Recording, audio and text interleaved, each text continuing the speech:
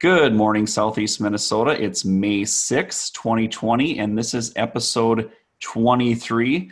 Allie, it's been quite a run here across Southeast Minnesota. I've been kind of tracking days since the first planters hit the field, and based on my calculation, I think this is the 19th consecutive day uninterrupted that we've had a planter somewhere in Southeast Minnesota, the viewing listeners area here, that we've been rolling. And I kind of reaching back into my file, it's probably as long of a run as I've ever seen. And there I see some tired faces across the area.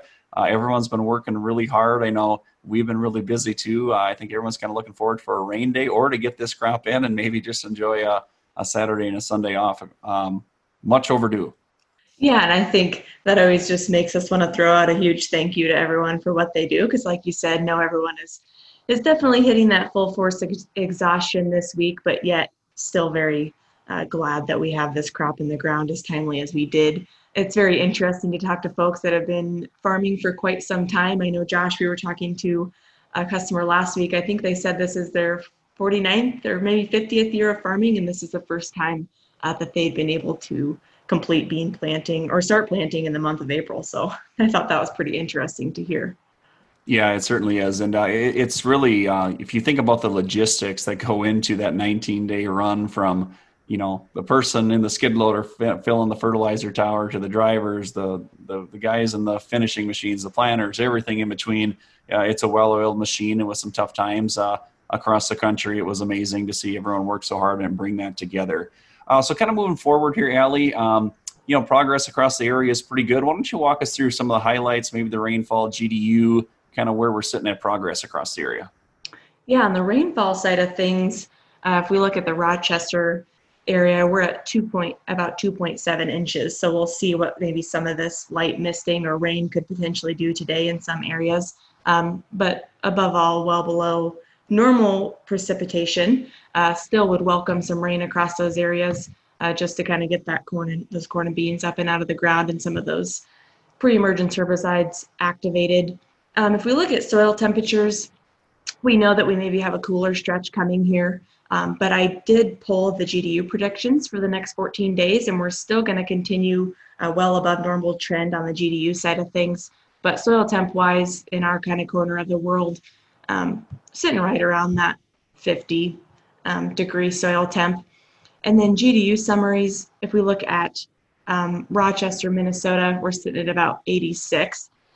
So we are trending above the amount of GDUs that we would have been sitting at for 2019. And then as you move to the areas maybe north and west of us, they're trending well above the normal average GDU-wise. So really nice to see that heat coming along. I think the progression of the crop and the fact that some of this corn is spiking through the ground really speaks to the help that the sunshine has had on getting this crop up and out of the ground. But that's kind of just our wrap up of maybe the weather side of things. Josh, could you just walk us through where we're sitting planting progress-wise?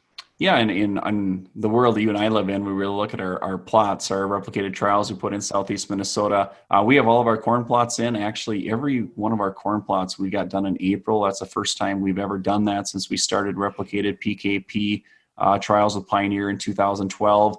Soybean-wise, we have all of our Enlist E3 soybean plots in. We have two of our Extend soybean plots put in yet, and they should get wrapped up here in the next few days as well. We're estimating corn progress across the listener viewing area here around 95%. Beans are probably knocking on about 80%. That'll vary a little bit county to county, but it's been a rapid pace, and we're really just kind of coming down the home stretch here for the most part. But just tremendous progress. It's been a great run.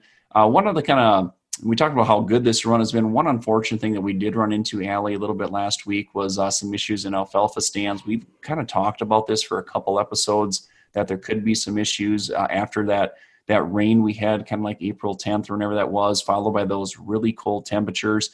As we got closer, south of Highway 14, there wasn't very much snow with that. It was rain, but we did run into some heaving issues where it actually pushed the crowns and the plants right out of the ground.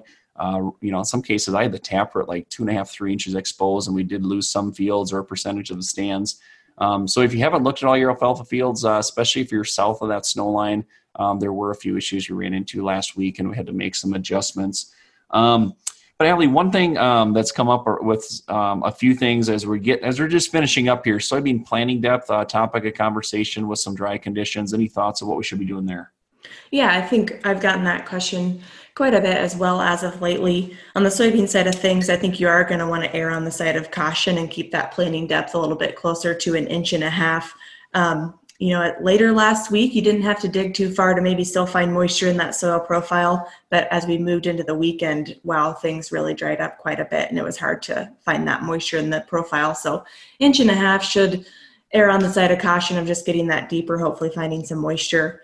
With some of these welcomed rains coming, that should help. And then also keeping us at a depth where if we were to run into any crusting situations, we don't have those so deep in the ground that we would have huge emergence concerns.